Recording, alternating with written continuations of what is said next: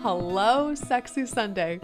It's the best day of the week because I get to share a convo with you about sex, relationships, and being the most free and confident version of yourself. I'm big on making my own rules and normalizing these kinds of conversations because I believe that the more we talk about it, the better sex we're all going to have because we'll be more educated and hornier. We walk around and hardly broach this topic in our normal lives, but I'm trying to change that. This is storytelling that's entertaining as hell, that will leave you laughing and gasping, introducing ideas that'll change you and break you open to celebrating your sexy self. Come with a curious head and brave heart, and let's play. I'm Bonnie Weeks, and this is gonna be fun. Welcome back to the podcast, everyone. Welcome to the podcast. Perhaps this is your first time tuning in. Today, I am stoked to talk to Morgan. Hello, Morgan. Hello. Hello, everyone. I'm so excited to be here. Morgan is somebody that I have known for a long time via the gram. And is one of the people that was highly influential with me feeling confident stepping into my own yoga practice. And so it feels really special to have you here today, Morgan. And I think it's a really interesting experience then to watch the ways that you are impacting the world, the ways that people interacting with you and saying, oh my gosh, I'm not alone. Oh my gosh, like here I am too, like you're with me. And I think that is really, really important. Like you've been a story sharer for a long time, and how you show up on the gram is how you actually exist in real life, which is maybe not the way that everybody shows up on social media. And I think having these little windows, as I kind of view Instagram as that, where they're like 1 second in time, right? Mm-hmm. But they are these little windows into each other's lives. And I don't know, I don't know about you, but I know there's a couple people who have been on Instagram that I have followed who have passed away. Mm-hmm. And their account is still there. And I knew them, and I never knew them in real life, but like I can still imagine them saying the different things and the way they'd show up and the things they were excited about. Like, and then my moment, like right now I'm thinking about different people and different things and how it really is impactful. Mm-hmm. It gives me chills to think about. I've experienced the same thing. And social media, it's like so wild that we have that documentation now of people's lives and like their stories to look back on. I think that's one of my favorite parts of it, is it's just like you said, it's living there. No matter if we're still here or not, it's just like a place for someone's like story to exist. Yeah. So that said, like having the window into your life and watching the way that you've navigated so many things. Oh Lord. Yes. And today, like really like bringing you onto this podcast and saying, I want to talk about sex. Yes.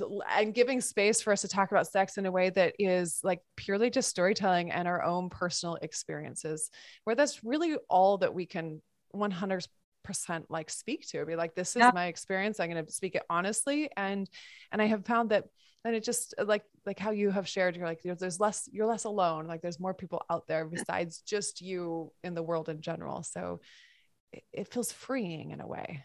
It is. It's very freeing.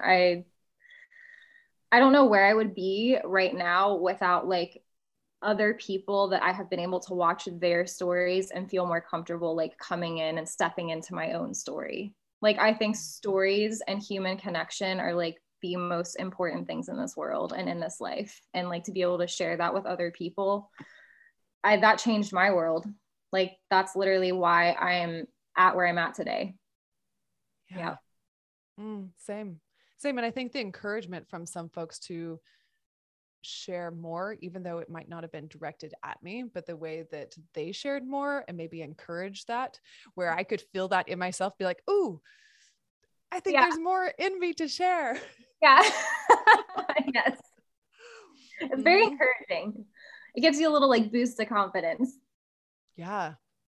Okay, so I want to talk about sex today, and I know you do too. And I would love to hear. Let's like step into this, and I would love to hear one of the earliest childhood memories you can remember when you learned about sex.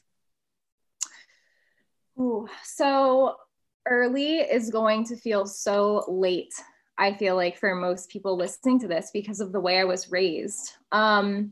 And I guess like if I can, if it's okay, I want to say one of my earliest memories within like with relation to my body that I can remember, because I feel like this is where a lot of stuff pertaining to sex like stemmed for me, was like shame in my own body.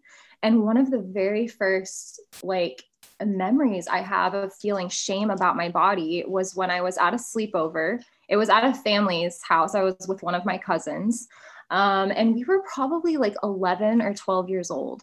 And we were there for a holiday. Like my family had traveled to where they live in Maryland. We would like switch off holidays back and forth every year.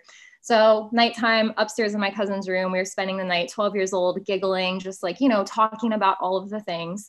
And we started talking about periods, and neither of us had gotten our period yet. And we started talking about, you know, like vaginas and tampons and like pads and like, oh my gosh, what is it going to feel like? What are we going to use? Like, you know, what is our, just like all the things, you know, that you would talk about with your cousin. And I had no idea that my parents were standing outside of her door listening to this whole conversation. And I remember my mom bursting in the room, and she was like, Morgan, like, you are not to be talking about this. Like, this is inappropriate. We don't talk about those parts of the body. We don't talk about these things. And they like pulled me out of her room and made me spend the night in their room that night. And at 12 years old, I just remember that really like imprinting on me, like, it is not okay to talk about this part of my body, much less like learn that there is pleasure associated with that part of the body. And so I think that what made such a big impact on like how I moved forward into adulthood, like viewing sex and viewing my body. Yeah, it was really tragic, honestly. Yeah, that's devastating. And I think at that age, when it, like, that's such a social age where you're trying to figure out yourself and how you relate to other people, and your friends are like starting to be really important to you. So that evening, like, so shame filled, and an inability, I think, at that age to know how to process shame. Yes, I had no idea. I don't think I even understood that I was feeling shame surrounding sex until my mid-20s. And so kind of like to bounce off of your first question, like when was the first time, you know, I actually had that conversation about sex. So probably like 2 years after that, 1 or 2 years, I was like 13, 14 years old. My mom took me on this trip, and we went through this program called Passport to Purity. I actually still have the little booklet like down in the basement somewhere that I filled out, but it's this whole weekend. It's a booklet with cassette tapes. And my mom took me somewhere like in a hotel room for the weekend. Like we made it a little kind of like girls trip getaway. And I remember listening to these cassette tapes, and there was experiments that went along with the workbook. And one of them was, you remember how when you were kids, you'd like fold up the papers and like cut out little pieces to make a snowflake when you like undid it? Okay, so my mom cut this piece of paper into a heart shape and then folded it in half. So it's a cutout of a heart folded in half. Gave me scissors and said, start making little cuts out of this heart. And then I did a few cuts, opened it back up, and she's like, all these holes in this heart represent every time that you are physical or do something inappropriate before a marriage. And this is you giving pieces of your heart away to someone other than your husband that you will never get back, and that your husband in the future will never have you fully when you decide to give your body away like this. And that was just one of probably like 10 different experiments that I did over this 2 days with my mom. And it makes me, it like, honestly, like it makes my voice shaky to talk about, because it's so terrifying to like look back on. And also just so like, I'm so fucking proud of myself for where like I am right now in life. to like come out of that space and like that headspace that I was in as like a child. So at the end of that weekend, I am like signing this contract, the end of this book, and it was my signature and my dad's signature. Like my mom wasn't even a part of this. Like other than taking me on the trip, she had no signature in the book, which I feel like is also just so like just shows you how much of a like patriarchy and like a man's world it is, as far as like in the religious setting, like the father or the men being in charge of like women's bodies. So my dad signed this contract, I signed this contract, and then I wore a purity ring on my wedding finger that I would not, you know, kiss anyone. I would not be physical with anyone until it was my husband that I was getting married to. And that was my very first conversation surrounding sex. And a huge part of it was never about women's pleasure. You know what I was taught about sex was how to get a guy off, and that it was my duty as a wife to make sure that I could give my husband an orgasm. And there was no talk around how I was to feel pleasure, how I was to have an orgasm, like what my body parts meant, any education around the anatomy of my body and like how I can experience pleasure in that way. And so I just grew up with such a tainted view of what sex was. And it very much felt like a duty, like sex is a duty. And that was what was in my head all growing up. So sorry, that was a lot. That was a lot. Oh, it's not a lot. I mean, it is a lot, but it's like, this is real. Like, this is this is exactly what we're here for. Yeah. And I just remember like my first boyfriend, which I did not even like choose my first boyfriend. So this kind of gives you an idea of to like how I was raised. My family believed in courtship. So courtship is dating someone with the intention of marrying them. And so when I was 16, which was, I guess, the appropriate age that my parents decided I was like old enough to begin courting, mind you, this is with the intention of dating or marrying someone at 16 years old. So here I am at 16, this neighborhood boy that we've kind of grown up with in the same homeschool circle. We were good friends. Started courting him at 16 because my parents gave him permission to court me. I was not even a part of this conversation. I basically walked into our house and they were like, "You and Rob are going to court." And I was like, "What? Oh, okay." But honestly, it was so weird because he was like a best friend. So like in my head, I was like, okay, cool. So like, we're going to be like bestest friends, I guess. So for 3 years, nothing changed. I never kissed him once. Like literally we were together for 3 years and that was it. It was almost like nothing changed. Like we were in a friendship. And because also it's so interesting looking back on those times. Like when I was with him for 3 years, I never even had like the desire to like kiss him or anything. Like one, because I was terrified that I was going to go to hell or I was going to get struck down by God or something for doing anything. And two, I didn't really want to. And so I like look back now, you know, like here I am as a lesbian, and it's so interesting, like viewing purity culture on top of feeling closeted. And so many things were just like pushed down. Mm-hmm. And it's just so interesting to like look back on all of those times when I was like a child trying to figure out my sexuality, but also how I felt about sex, which was you're not supposed to feel about sex. You're not supposed to feel about sex until that magical moment on your wedding night. And then you're supposed to feel all the things about sex and make someone else feel good. So yeah, it's a lot. Yeah. Okay. Well, I just want to celebrate you for a second. Like I like for you to be like, I'm so proud of me right now. I'm so proud of me of where I've come. And then I think I'm watching folks who can step into that space. And I would say even like more specific, watching women own their voice and be like, I'm in awe of myself. Look how fucking powerful I am. Yes. Look at what I have learned. I am so damn proud of who I am today. And I think more women stepping into that space, like, whew, this is like chills up my spine, like more, Yes. more, please, more, please, more, please.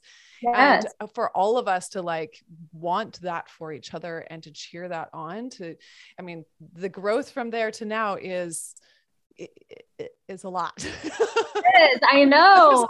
There's a big space.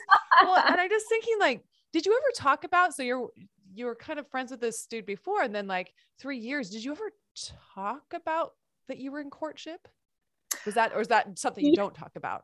No, you can talk about it, but to be honest, like he was way more into it than I was. I never thought I was going to marry this guy. I mean, I was a kid. I was 16.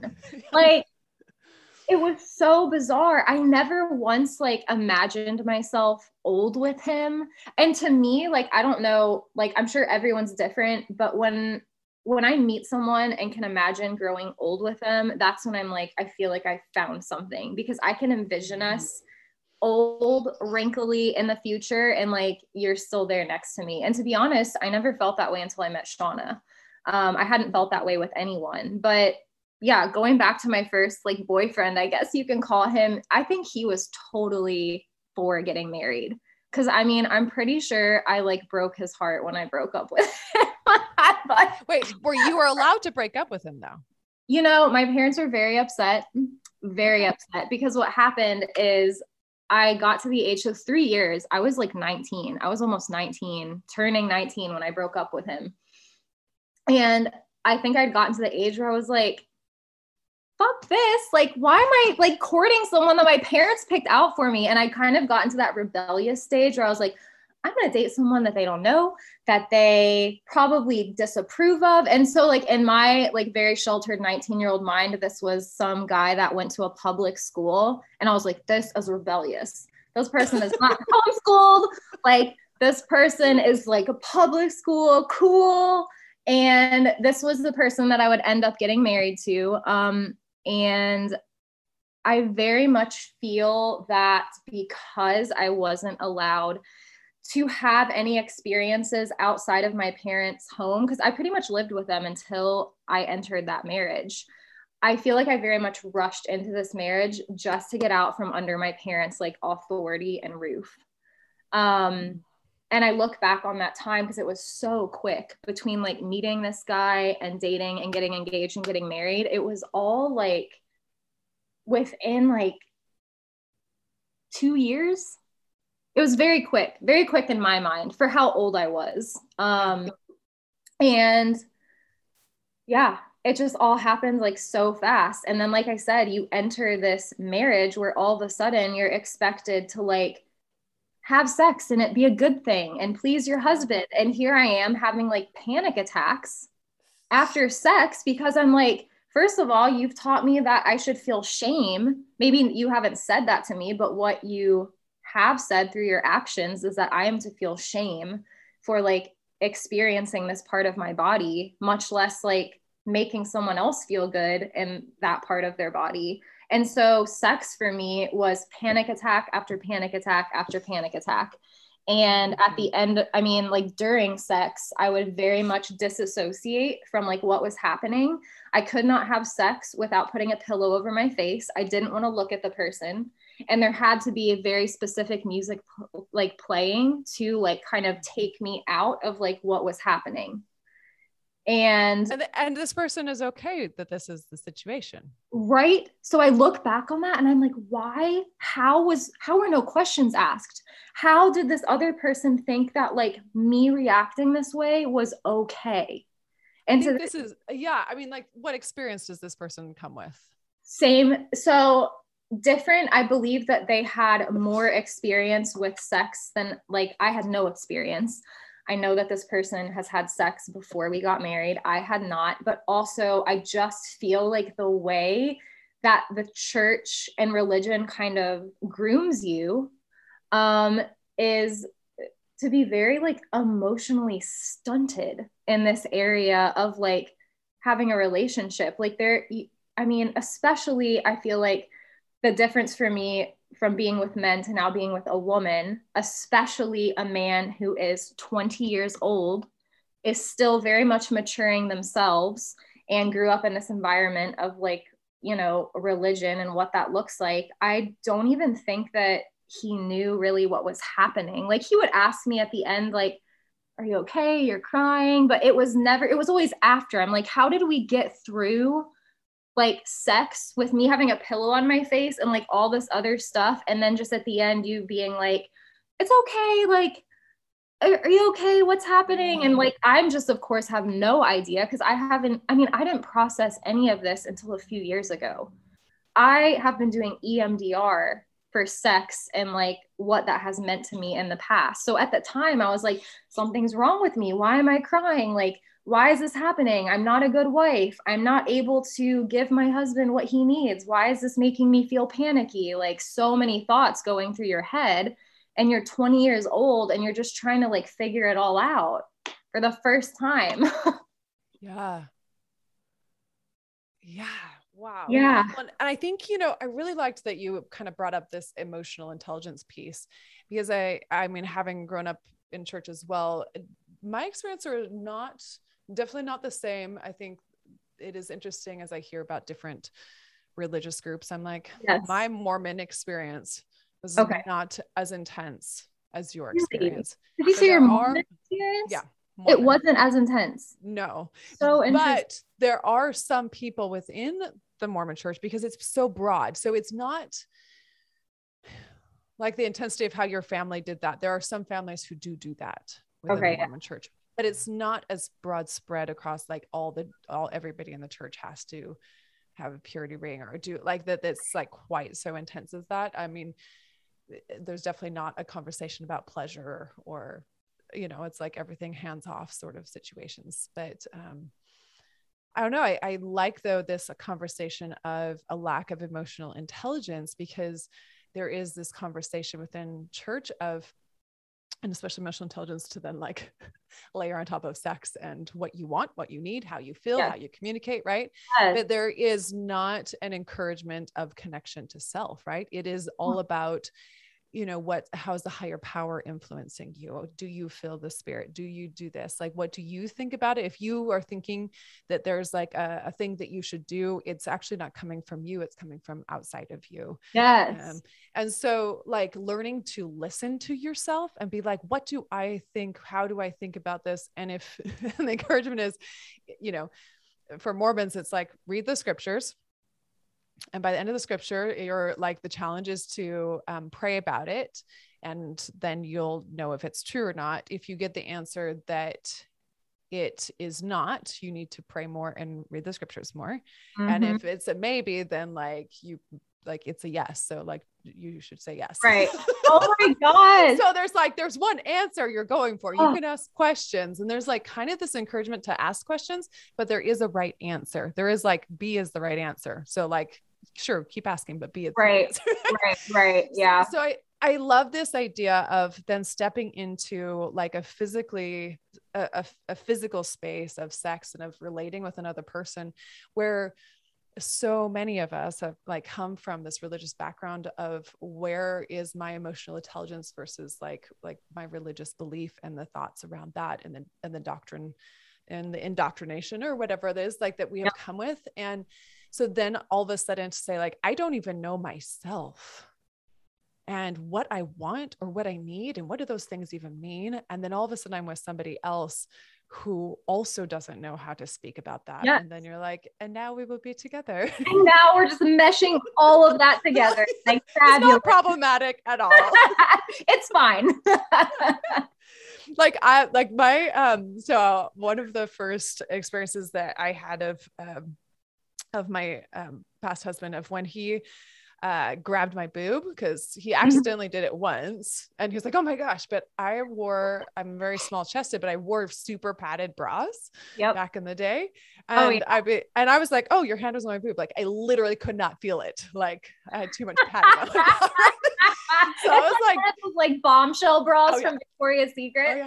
Oh yeah.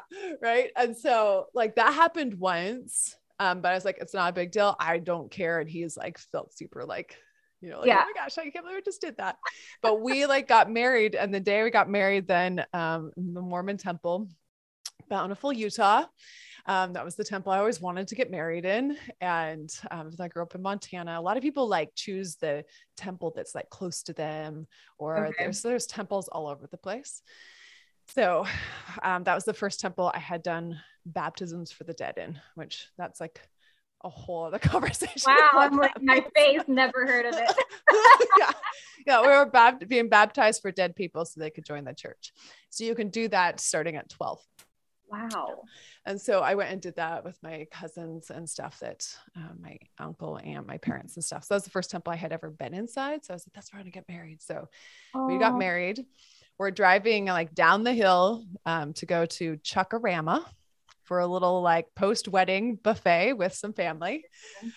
And he reaches over and just like reaches across from like the driver's seat and like cups his hand around my boob. Oh my God. Just like super casual boob grab.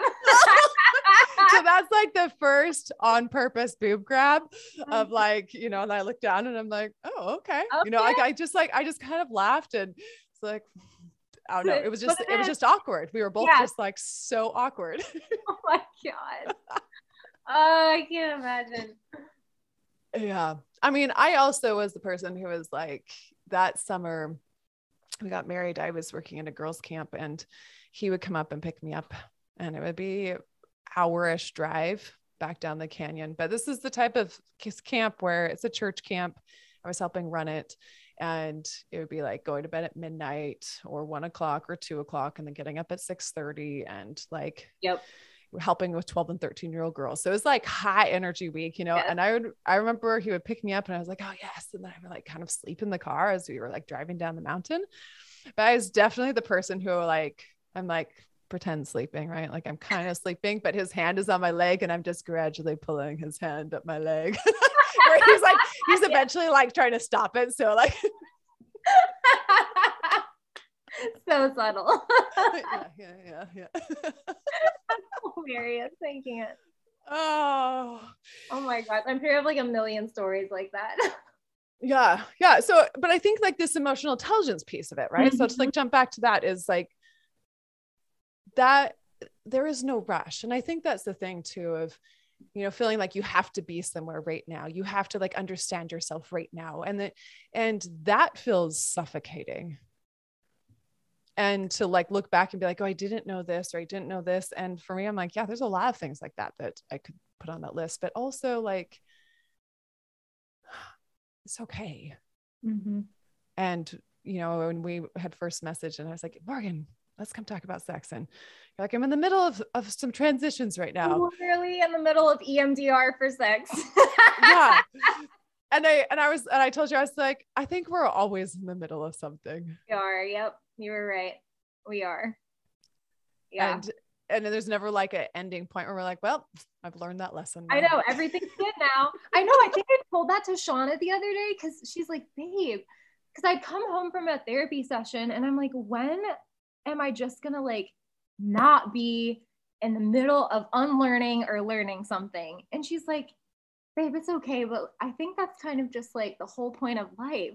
But I mean, sometimes it does get overwhelming. And I think especially like as an adult, when you first do start to unpack a lot of stuff from your childhood, it can feel overwhelming at once, because like, it's, you know, it's all layered. So like you peel one layer back and then you're like, oh my gosh, this peels another layer that I wasn't even thinking of. And so I feel like sometimes when you first start that process, it can feel a little bit overwhelming, because you're like, oh my gosh, all this stuff is surfacing that like I haven't really thought of in years. And here we are. Yeah. That said, and all the processing that always happens, I think that one of the things that I have found is a sense of play in sex.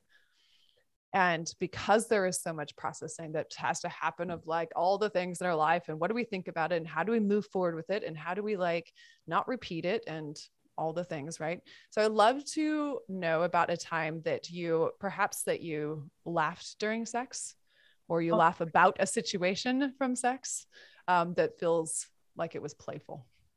Okay, so Shauna and I laugh probably every time we have sex. Like, I kid you not, when we have sex, it's normally like an hour and a half later that we're coming out of the bedroom or wherever we were at. And like, probably over half of that time is us like giggling our heads off or just like stopping in the middle of having sex and be like, oh wait, did you remember? I forgot to tell you this from the other day. And like, we'll just go into like this whole conversation and then be like, oh wait, let's get back to it. But I mean, I honestly, I don't know if I have like one specific example that stands out because it is so often with Shauna, which is something I so appreciate, because something that I have been working on probably my whole life is the ability to let loose and let go and invite that play into sex, into any area of my life. Because I have felt very rigid since I was a child. Like one word that comes to mind is poise. My parents growing up were like, be poised. When you are out in front of people, you know, keep your face poised, be poised. Like you can break down behind closed doors, but when you are in front of people, you keep this, you know, this graceful, like feminine Morgan persona. And I carried that with me for so long. And Shauna is the first person that I have very much like tried so hard to let some of those barriers and walls down, because I don't know what it is for me. I feel embarrassment and shame. And I think it all goes back, you know, to like that time when I was like 11 or 12 years old. Me experiencing pleasure and fun and playfulness in my body immediately takes me back to feeling shame, because that one time that I was giggling and laughing with my cousin about, you know, periods and your vagina and like learning about my body, immediately got shamed for it. And so I think that instantly just kind of like closed my body off to experiencing joy and playfulness in sex. And that is what I'm going through EMDR for right now. Is my negative belief is that it is not safe to feel. And we are trying to switch that belief around to where I feel empowered and it's safe for me to feel all the things. And a lot of that is going back and letting my inner child know, like, what would you let yourself know like 20 years ago? That you are safe, that you are okay to feel everything about your body, that you are in control of your body, that you can find pleasure in your body. So like reaffirming your inner child, like integrating all of those positive beliefs through EMDR, which was like that bilateral stimulation of the brain. And that has been so helpful for me lately, and just kind of like finding that freedom and joy in sex. And it's still a process. I'm still in the middle of it, but this is where I'm at now. Yes. I love this. Will you say more about EMDR? Because I mean, that's not something I know a ton about. So perhaps they're like, what does that even mean? What does it look like? Okay. So it is eye movement reprocessing desensitization. It's like a lot of big words.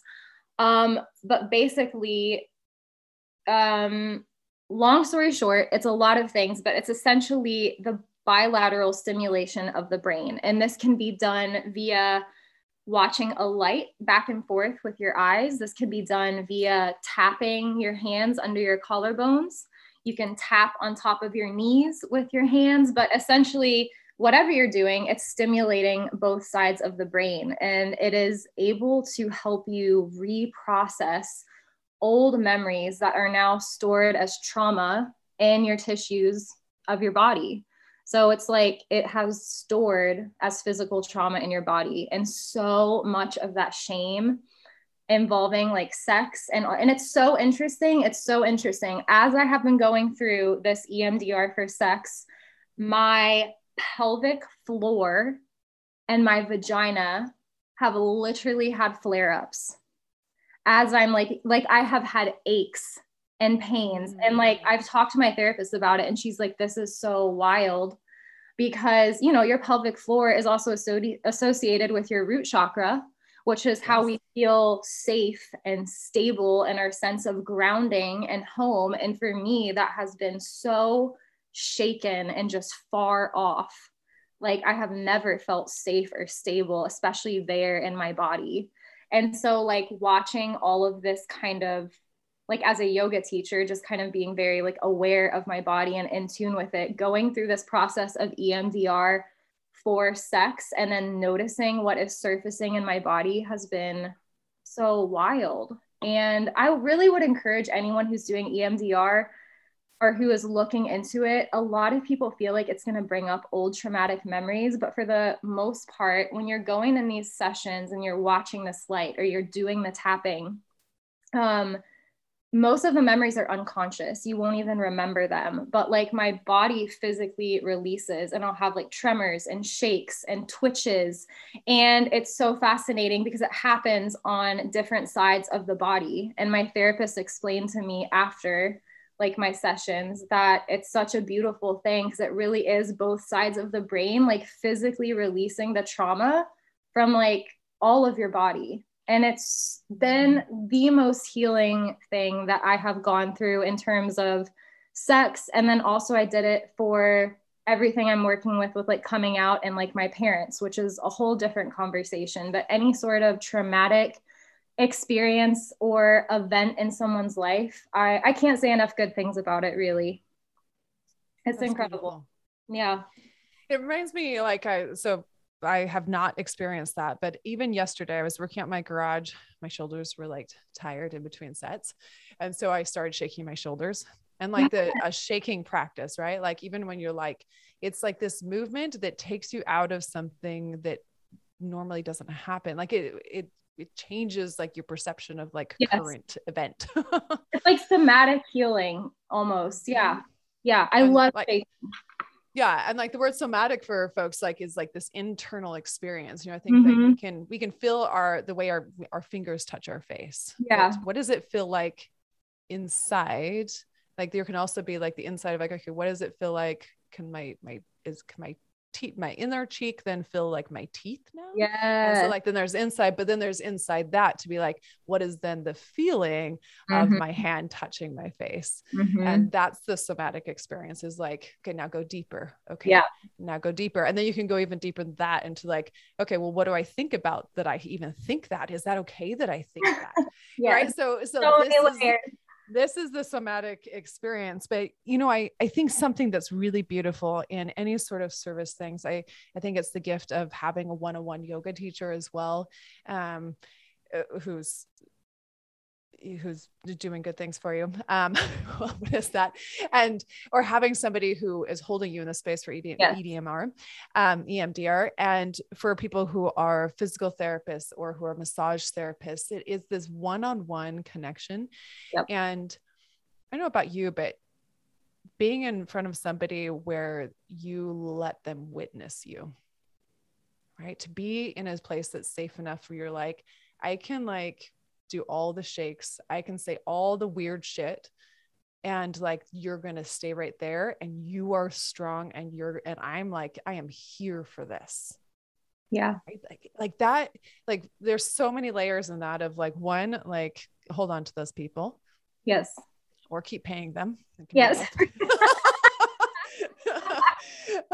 And like two, like the ability to do that in your own body is a process to like give yourself enough trust to know that you're going to be held, that you're worth being witnessed, and to allow yourself to be seen in that way. And then I'd say like having experienced myself in different ways of letting myself be witnessed, like to know that other person has that space for me like that, it feels so acknowledging of my humanness.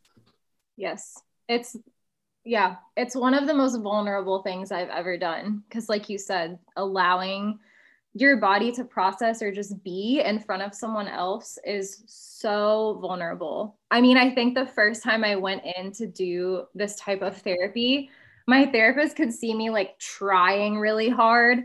And she was like, Morgan, stop trying. There's no trying. Like all you have to do is just exist and your body will do the rest. And that was such a powerful thing for me. I was like, okay, like my body knows what to do. I just have to like trust my body and like it knows what to do right now. And yeah, it's a very like vulnerable place to be, but it is so beautiful. I've been with my therapist for like 6 years and I'm so thankful that she's kind of seen like all different like seasons of my journey. Yeah, I have so much truly. trust. Yeah, that level of trust with her is like, it's, yeah, unbreakable. Yeah. Well, and I like that she's like, you're trying too hard. And the Yeah. way that I know that you're the competition, like Yes. it's part of you and part of like Ingrained. athletic competition. You're like, we're here to win. I know. I'm like, let's do this. Let's perform. Like we're No here to doing perform. EMDR. Yeah. Like, but I think it is that performance piece. Like I'm here to perform. I'm here to like show up. I'm here to be the best and the best I possibly can. Absolutely. And the best doesn't look like shaking and crying. Right. Yep. Maybe. Perhaps it actually does. Yeah. Yep. Yeah. It actually does. That's where the best parts of it came in. Mm-hmm. Oh, yeah. I like the idea too. When you talked about like, you're like, okay, my pussy is actually like feeling things right now in this process, right? So this root chakra, this like where you're sitting, and thinking of, if we think of the womb, like for those folks who might not think of like yoga and chakras and things like that, right? So the very bottom of you, if you're sit onto a chair, right? Like this is your root. This is how do you build a foundation, and it can pertain to like house and home and like people in your life that care about you and food to eat and all these things, right? It's a sense of safety. It's a sense of homeness. Yes. And above that is the source of creativity. This is the womb. This is the birthplace. And so using the body as this example of that. And I think it's really beautiful then to look at the way that, how old are you now, Morgan?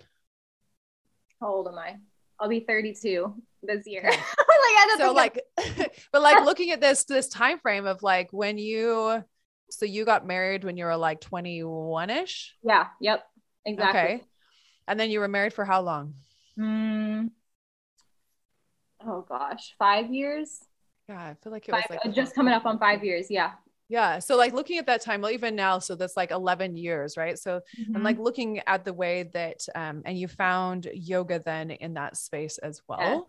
Yes. And so looking at the source of creativity where you're like, okay, what is my root? How do I find a sense of creativity? And where those two want to play together, like they are right there, like literally play together, like literally like touch that. It's going to like tingle that, right? Like there's an actual, like if we use sex as then that thing that really unites like the root chakra with like this creative chakra, and to be like, okay, this, like these things actually really coincide together. Yes. And so to then like, be a fly on the wall and peeking in your window on the gram, right?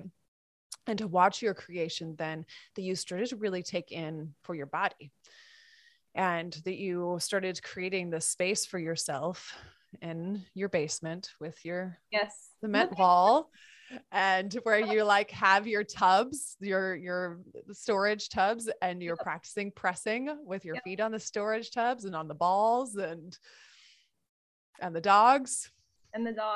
I was there for it. Oh my God, I know. Wow. That's wild. I love that you remember like the storage tubs specifically for like pressing.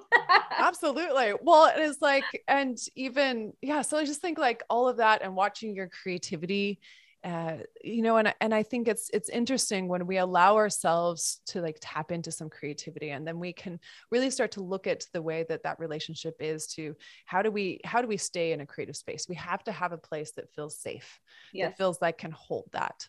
And so I think it can be an opportunity then to observe, like, how do I stay in this space? Is that home space feel like a safe, stable space for myself? And it allows you to begin to ask questions sometimes, hopefully, right? There's not always a safety in that, but hopefully there is. Yeah. I mean, that's very much like what you're saying, home and safe space. Like that is always what yoga has been to me. Like when people ask me, like, what does yoga mean to you? Showing up on my mat, no matter what season of life I've been in, no matter who I've been with, no matter what continent I've been on, arriving on my mat was always like a sense of like arriving at my, like in my home. That was my home for so long because it was the only constant, like, and all it asks of you is to simply like show up and arrive. And like, how beautiful is that? And it was my first sense in a way of really starting to explore myself and my body. And I do remember when I first started yoga, people in the community that I grew up in, like the religious community, like, oh, are you a pagan? You must be a heathen now. Like, you're doing witchcraft. Like, you're wearing tight leggings. You're showing off your body. Your Instagram is soft porn. And people were so threatened by like watching someone like come into themselves and their power and their body. And yoga, I will say, is probably the first time that I really started to, you know, step into my power in that sense. Yeah, I 100% agree with this. And I think that it's sometimes our emotions and our feelings can lead the way our body feels. When you don't feel well, like you make yourself small, right? Like think of if you have a stomach ache, like you're like, yeah, you like pull it on yourself. Right. And then it's like hot and sticky and you're just like arms out, body out. You're like, okay, yep, this feeling is like, I'm hot, like I'm here. Yeah. Right.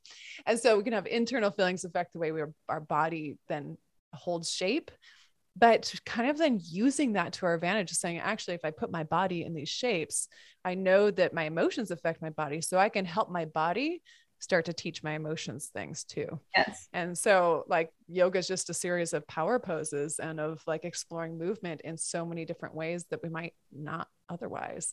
Yeah, it really is. That's beautiful. Yeah. I had the same experience where I think like it really was that home space for me and began to like explore my body, and having also been athletic, like as a kiddo and growing up that way too. And lifting weights is its own thing. Like yoga and lifting weights, they both do different things for me. Yeah. Same. Yeah. Yep. So, but going to like thinking of body, thinking of learning body, and here you are like diving into yoga and your community has some thoughts about yoga. Was that something that was a fairly like common conversation, like in specific, the word yoga being said, like that's a bad thing? Like prior to you even like experimenting with yoga? No, I'd never even heard anyone talk about yoga in like in a bad way before I started doing it. And I don't know if that's because it wasn't a common topic of conversation. Like I didn't grow up around yoga. You know, I was a swimmer. My brothers were cyclists. We did basically track, cycling, and swimming. So I never grew up around yoga, and I'm not really sure why people responded so like aggressively when I started doing it. But yeah, many of my friends, like my parents, were very, very concerned. Like, I don't know if you've heard this term before, but it's very common in like the Christian world, but they were like, you're on a slippery slope, Morgan. Like that slippery slope. And I'm just like, what are you talking about? Like, I'm literally moving my body. And for me, it was very much like coming off of 10 years of swimming. I mean, you just said it yourself. I'm a very like competitive, like must move my body person. I felt lost after swimming. I was swimming 24 hours a week. And as soon as I found yoga, I basically replaced all the effort that I was putting into the pool onto my mat. And I don't really know if it was the fact that I was practicing yoga and putting my body on Instagram for thousands of people to view. But I remember, and again, this is where shame comes into play with like owning my body. When I was going through my divorce, so mid-20s, my mother-in-law, my ex-mother-in-law now, had kept a binder of everything that I'm not kidding. It's crazy. She had literally, I went over to her house. I did her a favor. I showed up at her house after she knew I was getting a divorce from her son because she wanted to talk to me. Pulled out a binder at her house, opened up.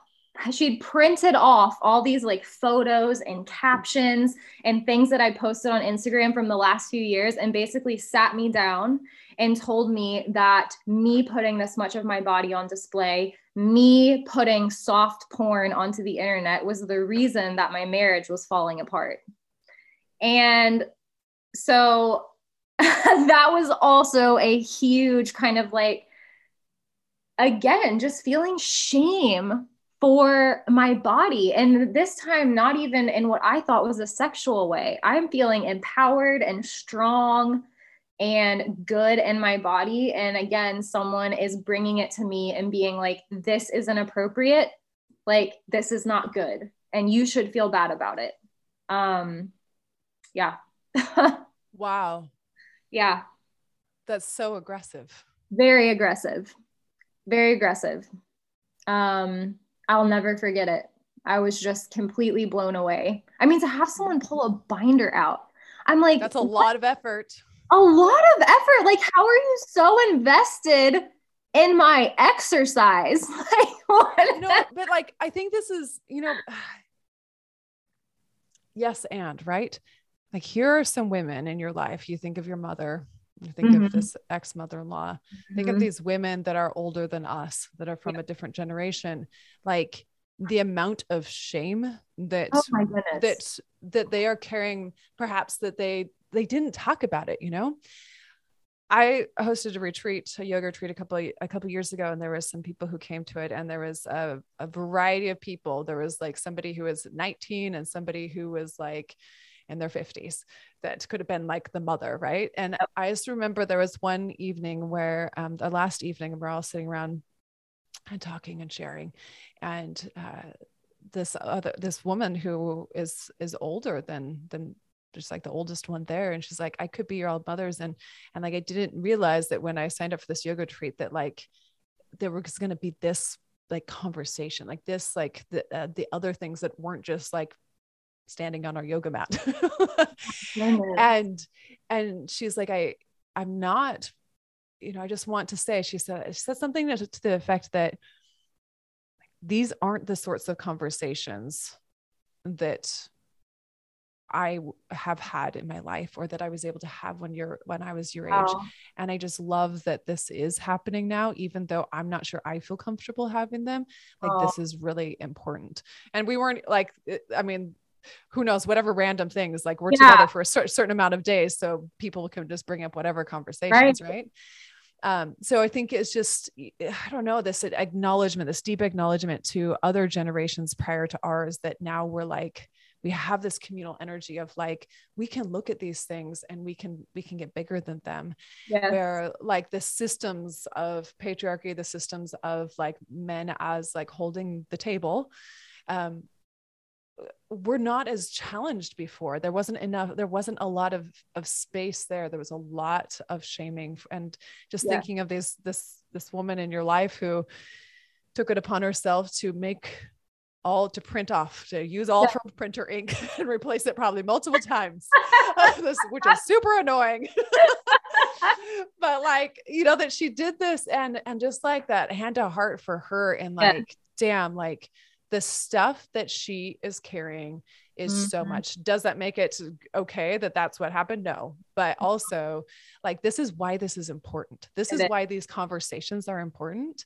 This is why just like saying the damn thing and being like, we're here, we're doing this. Like, this is normal to be talking about this, and to be talking about our relationships, our bodies, and with each other. Yes. And I can't imagine, like, here we are in like, just like mid like 30s, and these women are probably close to double our age, and how much longer they've carried these like limiting beliefs with them, and how much harder it would be to kind of come out of that. And I have so much compassion for humans in that time of their life, because it's hard for me as a 32-year-old to unpack just, the past few decades worth of stuff that I can remember, much less almost like an entire lifetime. And so I look back on those experiences, and I'm able to just kind of like brush them off now, where at the time I was quite angry, but also look back and be like you said, hand to heart, I have so much compassion for, probably what you believe about yourself, much less other women and their bodies. And it's sad. And I like and I guess like for me, I'm just like, okay, it has to be a both and, like both like acknowledgement that what is being projected and told is not cool. Yep. and and like that person is coming from a place of hurt. And so acknowledging like it can, both of those things can exist at the same time. It doesn't have to be pretty, but and it's normally not. Nope. It's normally not. It's normally not. Oh my gosh. Yeah. So, and I remember, so we're going to keep walking. So I remember, I can see it in my head, the video of you doing acro on your porch, and your ex making a video of you. And like, is the video where it's like showing like around, I don't know, like it was beautiful. Like you were like, yes. I'm like, wait, cause there's so many videos, but I remember exactly what you're talking about. It wasn't even, it was like a special project or something. It was like on an outside deck. Yes. I know exactly what you're talking about. I'm pretty sure I was wearing like blue leggings or something. I literally I know what you're talking about because my ex-husband was there, as well as my most recent ex who I did acro with, and his girlfriend at the time was there too. So all four of us were there making that video together. Yes. Yeah. Because I just remember that video, and then you got divorced, and then you were with him for a while. And I felt like there was a lot of churn within, and thinking of, you're a social figure, like have people like listening to you and watching you. And I think the idea, and I've heard people say, like, if you go in the acro community, then everybody's just like going to want to try to have sex with you. And I'm like, that's not necessarily true. Could people be there? Yeah. And also, you know what? I've been to some sex clubs before, and there's a lot of people that are not acro people that would also have sex with you. So it doesn't really like more people thing, less than acro thing. Yeah. Like you'd be surprised at how it shows up at a sex club. Like, like look around in the grocery store. This is good. Yeah. Amazing. But, how was that process? Like, what was that experience like then, getting divorced and then being with your acro partner for a while? Like you moved, you had a beautiful space. You were like kind of in this new exploration and new kind of version of yourself. Mm-hmm. Honestly, it was tumultuous, and most of what people were seeing on Instagram was probably the unhappiest version of myself. That 2 years of my life is really such a blur, because I was not only in one of the most toxic relationships I've ever been in. It made my marriage feel like a breeze. I was also friends with someone at the time who I was traveling with a lot. That was also a very toxic friendship. And having both of those people in my life every single day for 2 years, I don't even think I knew who I was. And I remember thinking after I got out of my divorce, or like after I went through my divorce and started dating my ex, I remember thinking, if anything feels wrong in this relationship, God forbid me from ever saying anything is wrong, because my parents were already so upset at me for getting a divorce. I'm like, I'm in this relationship and I'm going to make it look like the best fucking thing ever, because my pride so wanted to be out of this divorce and just let my parents know that I was okay, because it was never safe to feel. Going back to it not being safe to feel, it was never safe to express my emotions. It was never okay to not be okay. And so I was like, I'll be damned if my parents don't think I'm living like my best life ever, and I'm going to show the world that I'm living my best life. And, I look back on those 2 years and I'm like, it was mutually beneficial in the sense that I got to see a lot of the world and I got some pretty cool pictures out of it. And that is what I think of those 2 years as. I'm like, had some travel buddies, had some cool pictures, but all in all, that relationship was much more of just a roommate situation. Like just kind of like, it felt like more of like a very toxic partnership. And I don't know how many details I should or should not get into, because I don't know if this person will end up listening to it, but it was not only like verbally abusive, but financially abusive. Yeah, it was very dark time for me. And I remember meeting the group of friends I have now, which are all lesbians, and like my life changed. You know, that little, I don't know, there's like a slide that goes around on Instagram. It basically says like a day without lesbians is a day without sunshine.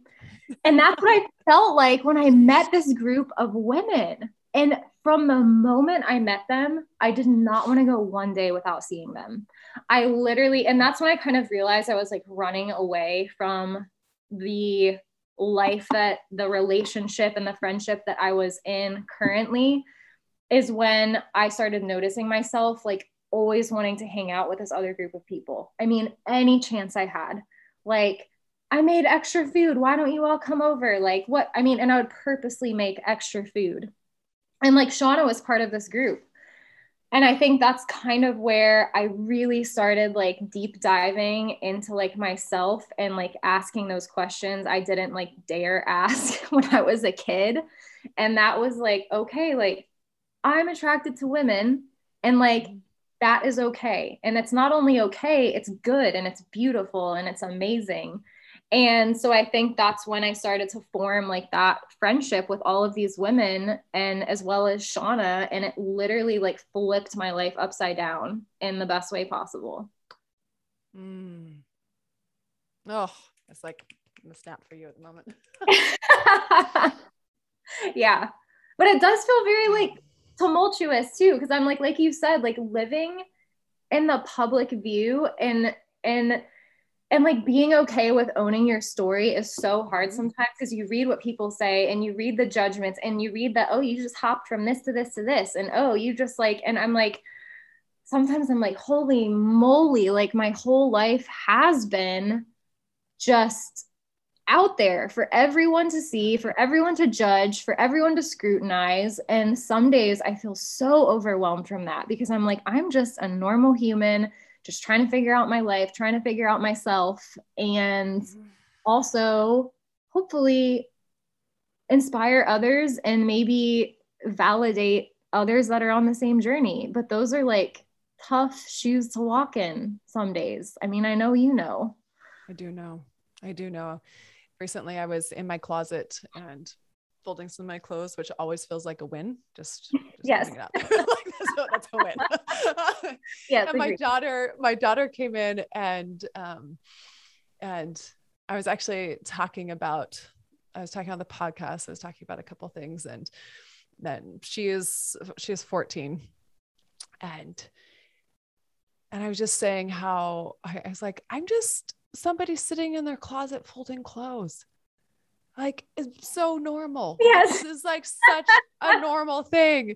And then this is the experience that I'm also having. Like, it's a both and. I'm like, I'm this, and also then like these other people are giving me this feedback or talking with me in these certain ways. And like the gift that feels like in my life, to be able to know that we can do this for and with each other, like, is overwhelming that is possible. And yeah. I feel that.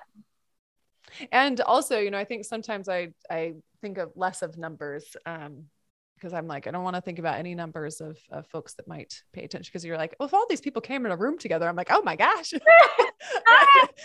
You're like, I can't. I'm actually like not going to think about numbers. And it's like, you know, it's like visioning like somebody there in front of me. I'm like, I'm writing this for this person, or I'm writing this. Ultimately, what I'm writing and posting is like a lot for myself. I'm like, I enjoy this. I want to do this. That's why I'm doing it. And also I want to make a difference in the world too. So I want to show up in both ways. And so I think your conversation though about not wanting to be perceived then, you know, as not being okay. And then knowing that all these eyes are on you, knowing that like you're having this impact and people are like, oh, you're or like, what are you doing? Mm-hmm. And like, that is so legit. And I think, especially as, you know, your relationship with your family, it continues to evolve, and your parents and wanting to like prove to them, you know, it's like this proving that, and it's like truly one of the mantras that I say often is, I have nothing to prove, or you have nothing to prove. But I think there are times in us, and I think I say it because I feel it. Like I say it because I'm like, oh, do I have to prove something? Like, nope, I have nothing to prove. Right. That's really why I'm saying this. Yes. Like, I need to hear this for myself. Yeah, right. But like, it's okay to not be okay and to like choose something. Like we celebrate yeses so fucking much, but like the celebration of no's doesn't happen. I know. And so for you, you're like, no, this doesn't work for me. And then it's like, shame, you said no. And they're like, okay, I'm going to say yes here. And if I say no, then there's going to be like shame there again for saying no. But like, it's like, well, why are you saying no? Like, why, like, isn't that like, that should be just as celebrated. Yeah. You know, when we're like, okay, I'll do this. And we all know how to say yes really well. And they're like, actually, I don't have enough capacity for this thing. And I'm not showing up well enough. So I have to say no. Like, when people will say different things to me now, I'm like, I love that you're taking care of yourself. I love that you know yourself well enough that you can say no right now. And like 100% like want to acknowledge. Yes. Like that's so important. It is. It is. I did not learn that until a few years ago. And it's something that's really hard to keep like integrating into my day-to-day life. It's hard. Oh yeah. I'm still working on saying no to things. So yes. But you know, just this version of where you're staying in this place and wanting to prove to your parents that you made a good choice and prove to like this religious community that thinks like you're a heathen. Right. And, you know, my ex, I think of like, I still am like, okay, my mother-in-law, like, I mean, she just like, there's been part of my family for so long and my kids are, you know, so I think in some ways I'm like, I don't know how else to refer to you. You're still like my mother-in-law. Like this is who you are. Amazing. And I love them still. And also I know that there was a point in time and perhaps this perception has changed too. So I don't want to layer that on as like a current belief, but I know that there was said, not to me, but to my ex of, like a blame of me and my transformation on, well, it's because she's doing yoga. And so like kind of this exploration of self. Yes. It's such, the church religion literally will do anything to keep people and especially women from like exploring themselves and just like exploring anything and asking questions. And that was, oh man, that's like such a huge part of like everything that I'm undoing right now. And I don't want a blanket statement. I know not all churches and religion, but I guess like the fundamentalist part of religion and churches don't want people to ask questions. They don't want self-exploration. And I mean, that's something that I've had to learn. Like I've had to self-explore so much later in life, which has been hard and beautiful and like messy and scary and like all tangled into like the same ball of emotions. I think there's part of me that I am appreciative that I'm this old. Like I'm 38 and I was like, I feel good that this is like the exploration time, you know. Yeah. Perhaps I was 20 when I got married, but now like I'm not married and now I have some other things already that I've done. I already have like this other sort of root or base or home set up that I want to move from. And that feels like it's something for me to celebrate. I love that. It's a good space to be in. Yeah. Yeah. And I don't have babies, so that makes it really helpful. Oh my goodness. Yes. Like they're older. Yes. Oh my gosh. It's a whole thing. It's a whole thing. That's a different type of conversation though, but they're not just fur babies, the human babies. Human babies. I have no human babies, no plans on human babies, but respect the hell out of those that do. So I know that you share a bunch about your story with Shauna, but I want this to be here as well because it feels really important. And so you found this group of people. Yes. You're like, I feel alive here. I feel home here. This is the people that I want to be around. You navigate like leaving this relationship that you were in with your ex and a friendship that then had to change as well. And then you like are really then found in a supportive group. Mm-hmm. Yeah. So I'm trying to think. I told Shauna that I liked her after alcohol, which I never drink, like ever. I'm not an alcohol person. I just don't like it. Sometimes I wish I was for like social things and just like, you know, be nice to sip on a glass of wine. I think it's gross. I'm a Coke person. But anyways, we were at this mutual friends party, had a glass of pineapple juice and rum, and completely like just it was one drink and that just like sent me. I was done. Shauna's like, let's drive you home. I'm gonna drive you home. You need to get home safe. And I guess somewhere on the drive home, I like look over at her and I'm like, Shauna, I like you a whole lot. And I guess I just like passed out after that. She carried me up the stairs, got me in bed. I woke up the next day with like really no memory of what happened, but a text from her. And she was like, we should probably have a talk. And I was like, oh, like, what's wrong? Is everything okay? She's like, no, everything's great. You just like said some stuff last night. And I just want to make sure like we're on the same page and that you like remember what you said. And I was like, oh my God, like, what did I say? So yeah, we went on a drive and she basically told me what I said. And she's like, you kind of spilled the beans a little bit. And I was like, oh God.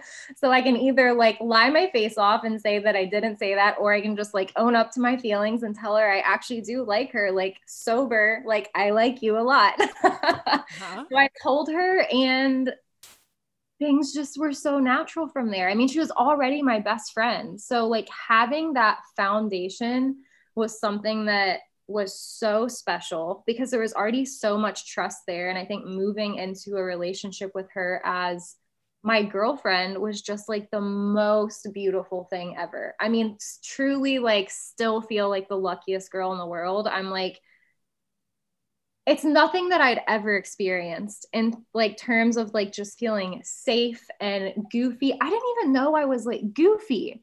I'm a goofy person.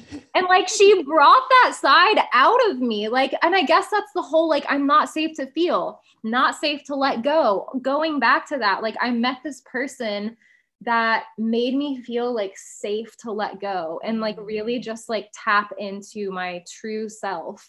Like all parts of that, even just stupid stuff like talking silly to like the pets. You know, I never used like a baby pet voice or like how you talk stupid to animals until I met Shauna because I was so closed off and rigid and poised. You were poised. Like, yes, poised, always keeping myself together. Never once did that until I met her. And so like she's just made this whole part of me that's been buried for so long, like bloom. And I like literally like can't thank her enough for that because yeah, she's just like my person, like that brought it all out of me. This is so fucking beautiful. Yeah. Like this is what you want for everybody, right? Everybody. And I'm just like, oh my gosh, like I want this for everyone. And it's out there. Like I know it is. I mean, here, like I wouldn't have thought at 28 after, you know, failed relationships and a divorce and that I'd find the love of my life and that she'd be my best friend and that I'd be a lesbian. And I'm like so stoked about it. I'm like, I'm a lesbian. It was like just like the most liberating feeling. Yes. Oh my gosh. You know, I so appreciate the way that you're talking about like the dorky voice to your pets and like there's like several things I'm like, wow, I'm such a dork. And my lover that I'm with right now, I have like these fuzzy socks that have not always been considered something attractive by other relationships. And like this, my lover right now is like, you look so fucking cute in those socks. Like, I don't even say anything about socks. I'm like, well, I'll just wear these socks. And then like, it's such a healing thing. Cause I'm like, oh, I can just be like, bring all the weird. Like I don't have to hide anything. Let's bring out the fuzzy socks. It's literally the best. Just to like be yourself. Like sometimes I just like go up to Shauna and like bite her cheek. And like I've never done that. Or just like, you know, and she'll come up to me and like nibble my neck and make these weird noises. And she calls it like her baby dinosaur. noises, and she'll like come up and just like nog my neck with like her mouth and her nose and make all these funny like snorty noises. And I'm like, where, like, this is the playfulness and like the joy and just like the freedom and like being with someone that I always craved but didn't really think existed based off of what I knew about intimacy and like relationships. And everyone deserves that freedom to like just be their full selves in the presence of like someone else. Yeah. Yeah. And I mean, how much more does that intimacy translate to like the bedroom when you're able to just like do all that goofy stuff out like in your house or just every day, making breakfast, doing laundry? Like, I mean, how much more that translates like into the bedroom and like having sex. And it's just a whole feeling of like just being so comfortable in your body and in your body. With sex gets weird. It does. It gets really weird and it's very vulnerable and like stuff happens and like people are near your asshole and you're like, what? Like, it's just like lots of messy stuff. It's so true. Wait, okay. So oral sex, speaking of people next to your asshole, is that something that you enjoyed prior to Shauna? Oh, no. Did it ever happen in before fact, Shauna? I literally, no. Oh my God. Like I literally did not want oral sex before. I was like, absolutely not. Get away from me. Like, get away from me. I didn't trust it. I didn't want anyone down there, especially with men. I look back and I'm like, it's so tricky to unwind like what was religious and what was maybe me not being out yet. And I'm like, you know what? But I don't need to. It doesn't matter. And but I never felt comfortable with that in any other relationships. And then like Shauna came into my life and like blew my mind. So like now I'm like, you're like, go ahead. We can try that. Yeah. We can try that maybe. Yeah, we can definitely try that. So what was that like? Like, this is the first time you've ever had oral sex and it's a woman, not a man, like, which doesn't really matter, but it matters because this is like a new experience for you being with somebody that is not male identifying. And also then oral sex is like a whole thing of itself, regardless of who yes. is so like there. In the past, like I want to say like I've had people like down there before, but not ever to me like having an orgasm. And I was very uncomfortable. It was literally like 1 or 2 minutes and I'm like, okay, no, like this isn't working. I hate it. Okay. And it just wasn't, it was not a comfortable, like safe, good feeling experience at all for me. And so like after those few times, I just completely nixed it. I was like, nope, that's not a part of sex for me. And so when Shauna and I started dating, like we moved so slow. And I remember when we started dating, she told me, she's like, I want you to make the first move because this is your first relationship with a female. I don't ever want to pressure you or push you into anything. So like, as we're having sex and starting to explore things, like, let's talk about it. And how about you kind of make the first move or invite something into having sex? So I know that this is what you feel comfortable with and this is what you want. And that way you don't feel pressured to say no or have anxiety about hurting my feelings or like just so thoughtful, like just so many thoughts. And I'm like, oh my gosh, I've never had someone just have so many like thoughts about going into sex and making sure I feel comfortable and making sure I'm pleasured and that I'm put first. And like, and I mean, even like foreplay, I'm like, oh my gosh, like what is even foreplay? Certainly not what I've been experiencing in the past. Yeah. So the first time we had oral sex, like I just felt so comfortable. I mean, that's all I can remember is just feeling like so safe and comfortable. And like maybe at first a little bit hesitant because it was something very new for me, but I knew she was my best friend. And that's something that we've always come back to. We're always like best friends first. Like we're best friends first before we're anything else. And just like, for some reason, that phrase just made me feel so safe. And I'm like, I'm literally getting to have sex with my best friend. Like, how rad is that? I think if anything, I was so excited.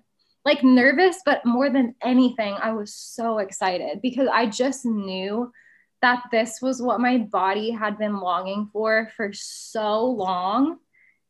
And like to finally, like, it's gonna make me cry.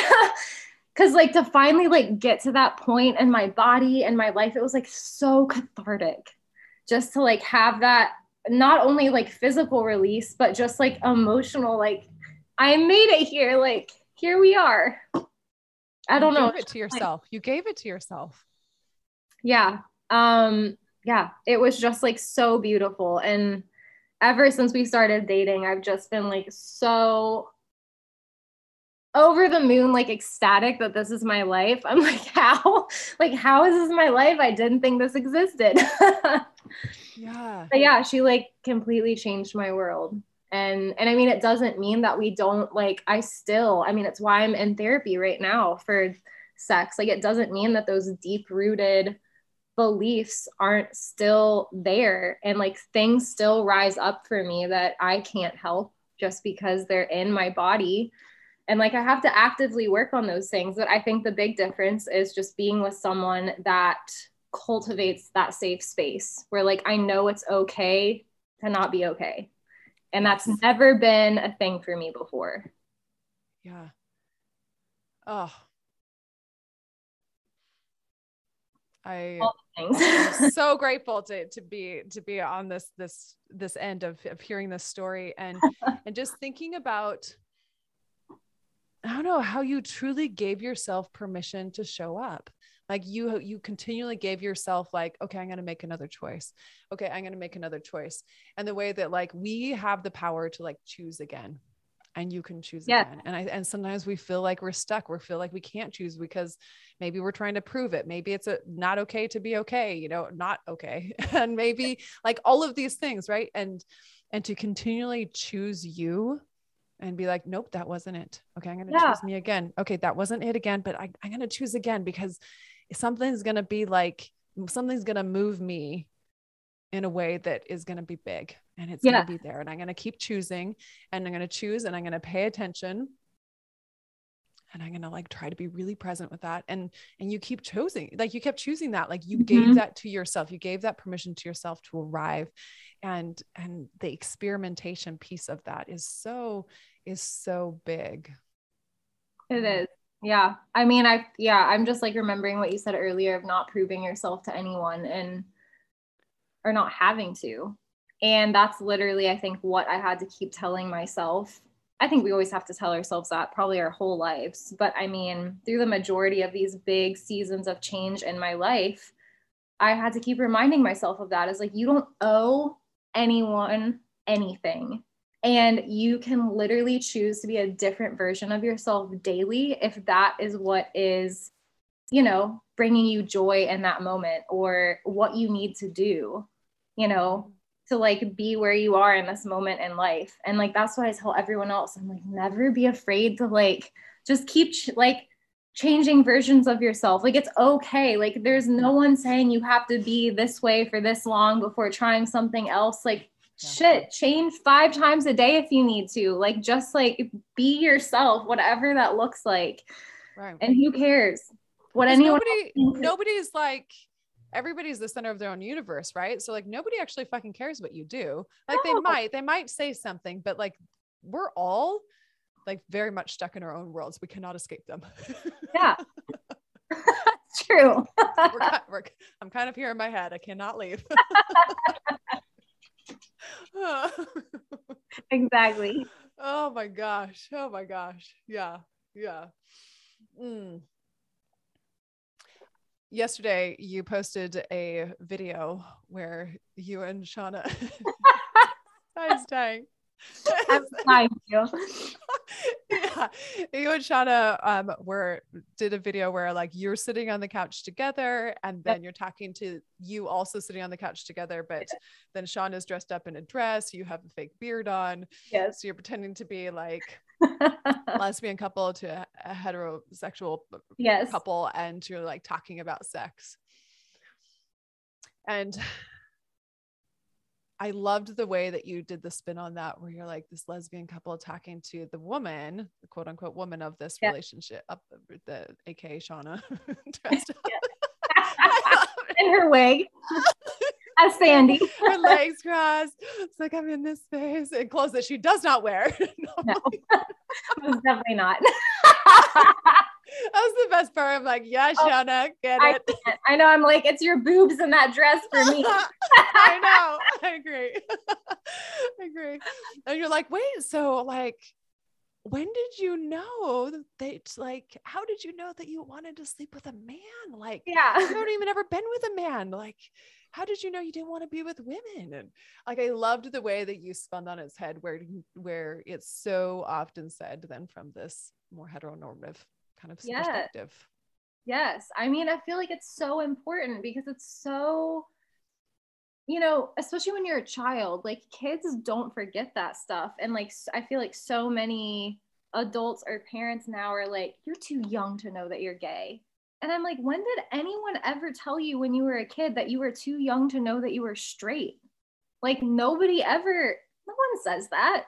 So I don't know. We just tried to kind of put a like comical but educational spin on what it's like to receive those comments, or even just like very like probing comments like, how do you all even have sex? Well, can you really have sex? Well, let's talk about how sex doesn't just look like a penis entering a vagina.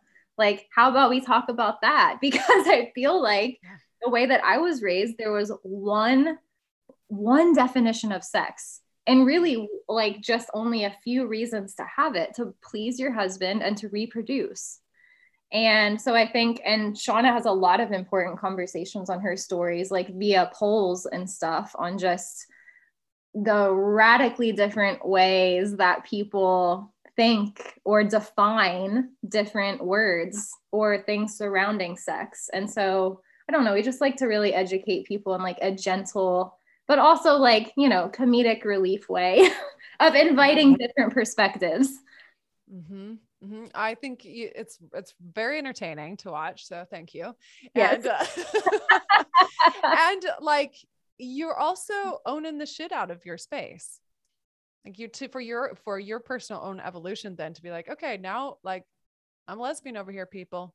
So we're going to talk about this. And this is the trajectory of space that I've come from and through and in. And also I know there's a public eye on me, and also like, we can do better together here. So yeah. Well, you want to know something that's so funny is in making that video, and this kind of ties into like just letting go and not being poised and being goofy. When Shauna first came up with the idea for that video, I was like, I have to act like, hell no. I don't like, I got so embarrassed the first few takes that we did that video, because this deep-seated part of me was like, poise, Morgan, like pull it back together. Like you cannot act like you're talking to no one. This is so stupid, embarrassing. Like, what are you doing? And Shauna was like, babe, like this is so good for you. Like, let go, be goofy, act like, you know, talk to the invisible Sandy and Todd that don't exist on the other end of the couch. And it took us like at least half an hour before we could actually start filming that video, because I was so in my head about just like letting go and doing something like funny or goofy. And so those deep rooted parts of me still like very much exist, that I must like present as a certain way and, you know, be very poised and like put together on camera. And so that was also very much like cathartic for me. It was a release in a sense, like just another part of me being able to like fully come into myself and like, you know, let go of those old like ways of thinking that were just kind of like holding me back. Yeah. When I was a kid, we're both the oldest in our families. And so oldest in family / religious upbringing, like there's several layers in there. We're both Virgos. Oh yeah. God. What does layer on some similarities in this space? Yes. I was always told that I was to be the example. Yes. So much pressure. And so that's like I was like, oh, I'm the example. Like, Yep. and I mean, I did have a boyfriend in high school, which my parents were not happy about, but that was my choosing. But I like this kind of play on the video because I have found this for myself. So in recording classes, and I know you record classes and you talk to an invisible audience there. Yep. Right. So it's like also this recognition of like, oh, you already do that. Yes, that's what Shauna said. She's like, babe, you literally talk to no one every day. And I'm like, but it's different. Like, it's different because I'm teaching and I'm in my zone. And I'm like, she's like, but no, it's not different. And I'm like, oh, like, why are you right about things? Yes. Well, and I have found like in my recording videos, I'm like, wow, I am so dorky. There is some things that I just say like the weirdest things. And I even got a comment recently of somebody who's like, hey, I was doing your class online and like, you were so dorky and I loved it. And it was a great class. And I'm like, oh my gosh, like, great. Oh my God, no, I love that. I feel like I'm literally the same way. Like, I think the other day in a class, I cued something to where like I wanted the elbow to lead first. So it was like a shark fin. And then I was like, you know, in Finding Nemo, like shark bait, ooh-ha. And I was like, Morgan, like, what are you saying? Like, yes, yes, exactly. That's exactly what I talked about, where I'm like, well, whatever. Yeah, it's fine. Yeah. I love that. I love it so much. Yeah. But it did take a while for me to step into that space to be like, oh, and I think that was like the scary thing about even starting to record videos is like our voice is so much a part of our owning ourselves and what we want and who we are, and being able to then share that in a public way to be like, oh my gosh, people can like scrutinize this and look at it and rewind it. And I'm going to like sound so weird right here, but okay. Yeah. It's just like learning to be unapologetically like yourself. Yeah. Mm-hmm. Mm-hmm. Well, congratulations on being a lesbian. Thank you. I feel very proud of myself. Like I need like a medal or something around my neck. Quite proud to be a lesbian.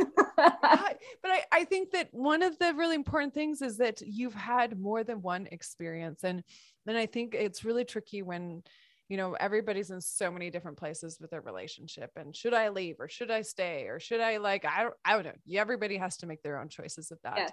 I know that for myself, having the experiment with multiple people allows me to recognize, we'll go loop this back to the beginning, a somatic experience, like not just how their fingers feel on my skin, not how my skin feels against them, but how I feel inside of being with them. Yeah. And that truly is different with everyone. And you don't know that. And it's hard to know that when you're younger. Like we're trying to like figure out what the hell like we'd like to eat for breakfast. I don't know. There's like so many layers of things we're trying to learn. Basic life decisions to like serious life decisions. Yes. Oh my gosh. At this moment then for you, and knowing where you're at now in the space and you're in the middle of EMDR, and what is it that you would like to experience sexually, like you'd like to explore something you're like, oh, this is like fantasy land for me, or something perhaps you want to learn, something you want to share? Does that look forward? So Shauna and I talk about this often. It is like a goal for me to feel comfortable enough to role play like in the bedroom, and I'm getting there. But something that my therapist and I talk about is things that feel good in the bedroom. Start with what feels safe and feels good, and like work your way up from there. And so like for me, it's very much baby steps. I'm still learning how to feel safe as Morgan, as myself in this body. And so I think some of that other stuff is going to come eventually, when I'm not done with this season of life, but when I've already like worked through this season of life and what this looks like, just feeling safe as Morgan and myself. Cause I mean, really, this is also so new for me, like dating Shauna and being with a woman and like learning this version of myself has only really come about in the last 4 years. So we very much have like so many fun ideas of what we want our time in the bedroom, I guess, quote unquote, to look like. And one of those is like role playing. And I think that would be so fun because even just doing that funny skit with Shauna, I'm like, we had a blast together. Like it was hilarious. And I'm like, I can only imagine what this would look like if we did that, you know, while we were having sex or like took it in that direction. And like, that is where I want to be someday. Yeah.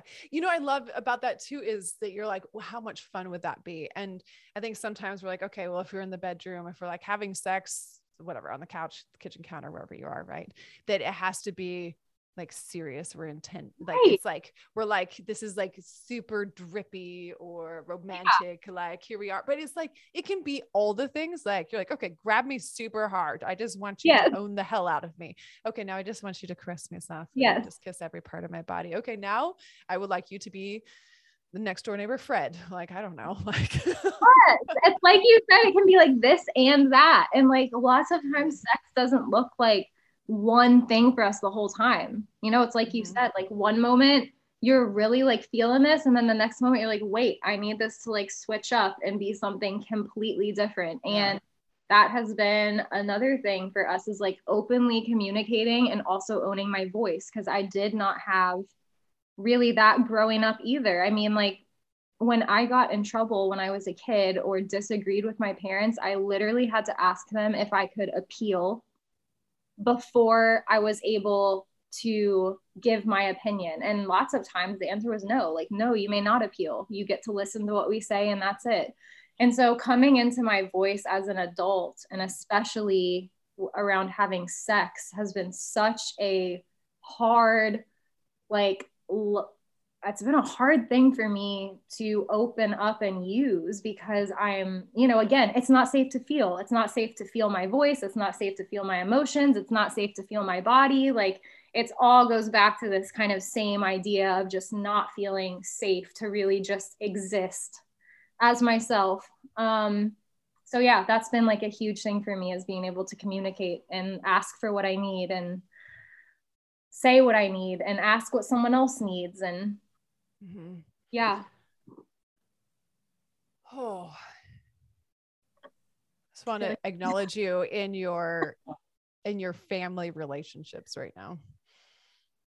That's like not something that we like super have dove into. Just like there's a lot of touch points in this, and I think it's a heavy thing. It is. There's a lot of ways to navigate a family.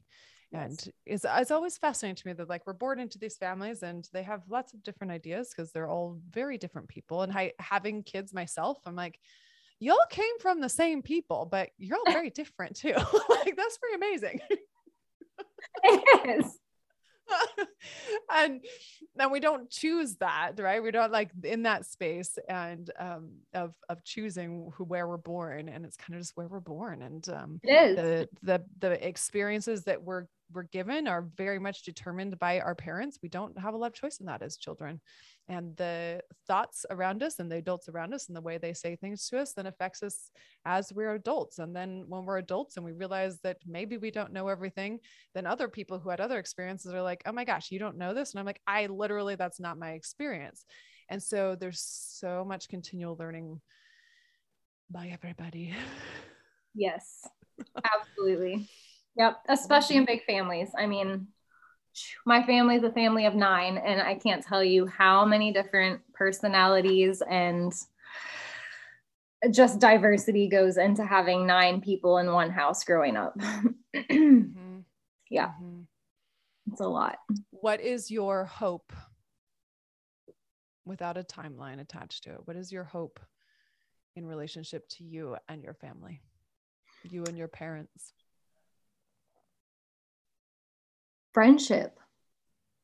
Like, I just want a friendship with my parents. Like, that's all. I always hoped that one day as an adult, I would have like that cool, like, you know, like best friendship with my mom, and that like the ability to just go and like talk with my dad about anything. And I've never had that. I've never felt safe not in like a physical sense, but just in an emotional sense, to be my full self around the humans I call mom and dad. And a friendship is like all I want. I just want them to like see me and respect me and know more than like anything else that they did this, like they raised this human. Like I think they did a pretty like damn good job. And like I think any kid wants, some sort of acceptance or validation from their parents that like I see you and like I see that you're crushing it right now. And I don't know, I guess I just want that and like a friendship with them at some point. And I don't know if that will ever happen, but like that is my hope, to just be like best friends with my mom and dad someday. I'll hold that hope with you. Thank you. Yeah. That and role playing. Yes. Role playing. I love it. I love it so much. Big goals for myself. Oh, thank you for sharing so many different aspects of your story and being so real about it. Thank you for like giving me the platform to do this. It was awesome. It was nice to like just talk about all of that. And like, I'm always like, there's so many more conversations within just this, like many ways to dive out and in. And I mean, even to where, before we started recording and we were talking about like this exploration, even of you and of women being together and the difference of that, like now that you're like, okay, I'm part of the queer community, and how are the many different ways that people are experienced or judged or shamed in so many different ways, and women identifying folks versus male identifying folks as well. And there's so many different topics we could dive into. I just want to end though with like actually thinking of how there's several pieces then of your evolution, right? And throughout all your stories where you're really confronting shame and you're like, I'm going to choose myself. I'm going to choose my pleasure. I'm going to choose my joy. And I'm going to like not pick up this shame. Having so many experiences now where you are able to recognize what shame actually is, very much different than your 12-year-old self that didn't have the language even for that. Yeah. When you feel that, because I'm sure there's lots of people that are still messaging you that like will come at you with different things of ways that they're not very generous, or perhaps trying to induce shame on you. How is it that you speak to yourself, or when you receive those kind of comments, whether they are in person or whether they are online, that you protect your own peace and stand up for yourself and refuse to feel shame? I think a huge part of that for me now is I have these figures that I envision. I have the protector and the nurturer. And they're two figures that are just like in my mind, they're invisible, but they are who I basically like call upon, whether they're a part of me or separate, like it doesn't matter, but they're the nurturer and the defender. And depending on what situation I'm in, I like kind of like call upon those figures. And I'm like, what does like young Morgan need to hear right now? Like, what does the Morgan that wasn't nurtured or defended in these ways, like, what do I need to say to her right now to let her know that she is safe and that she is in control and that she is protected? And that's just something that I learned in therapy, was to just kind of like speak to my younger self, because I think a lot of what would rise up in those moments is, old feelings and limiting beliefs of back then when I was a kid. And that's the only reason that I feel like I would react negatively or feel shame anymore, is because of what I believed when I was young. And so I really just am like, what does young Morgan need to hear right now? That she is in control, that she is safe, that she's okay to not be okay, that she can feel all the things, that she is sexy, that she, you know, deserves pleasure, like whatever it is. Yeah. So just kind of like figuring out the source of that shame and then giving younger Morgan a little pep talk that she didn't get 20 years ago. I love it. I love it. I think that's so important. Like, thank you for sharing that process. Because I think that is, like you said, like maybe we have nothing to prove, but we're probably going to keep saying that to ourselves continually, Yes.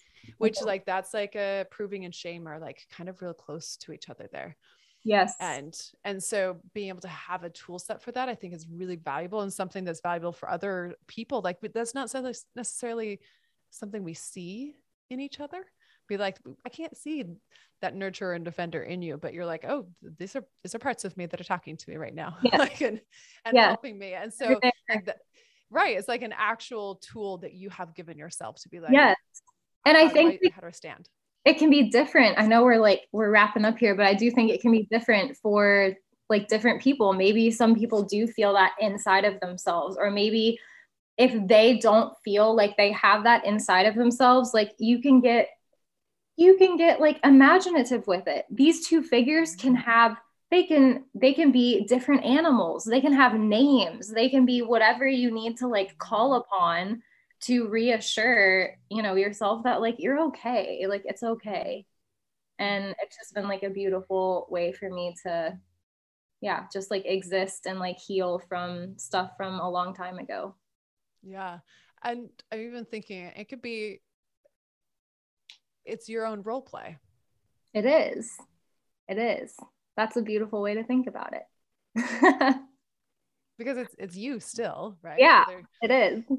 I have in one, I'll call it a role play, but it hasn't ever gone to like sex. Like it doesn't happen during sex, but definitely role play of my name is Beatrice. Beatrice, she lives out on the farm. She knows all about the pigs. And anyway, so I have Beatrice, right? So like you can have your persona of like this character that embodies this for you. And accents, I know it sounds super dorky, but I know that that's something that like can totally be helpful. Yes. So I love that. No, that's such a good add-on, because like my therapist actually said that. She's like, literally get as specific as you want to with these figures, your nurturer and defender. Like, what do they look like? What do they sound like? What do they feel like? You know, like, what do they feel like, you know, in your body, if they're a part of you, like, where do they exist? And I think that's so important. Like you said, just like small details, being as specific as possible, like can really help, you know, make those things feel real as it pertains to like you right now. Yes. Oh, Morgan, I'm so glad this happened. Me too. Thank you. Thank you for talking about sex with me. Yeah. Thanks for sharing your pleasure. Thanks for letting me celebrate you in it. Thank you. It's been so wonderful and like just like so healing to talk about. So thank you. Agreed. Yeah. Agreed. Well, I'll put all the info for people to find you. Perfect. Your Instagram, and also people can practice with you online, so you can find you there. And thank you so much. Thank you everybody who has taken the time and the heart to listen and to hopefully ask yourself some questions too. Yeah, I hope so. Thank you all so much for just listening and being here. Thank you, Bonnie, for giving me this platform. For sure. Everybody, we want your pleasure. Yes. Go get it. Goodbye.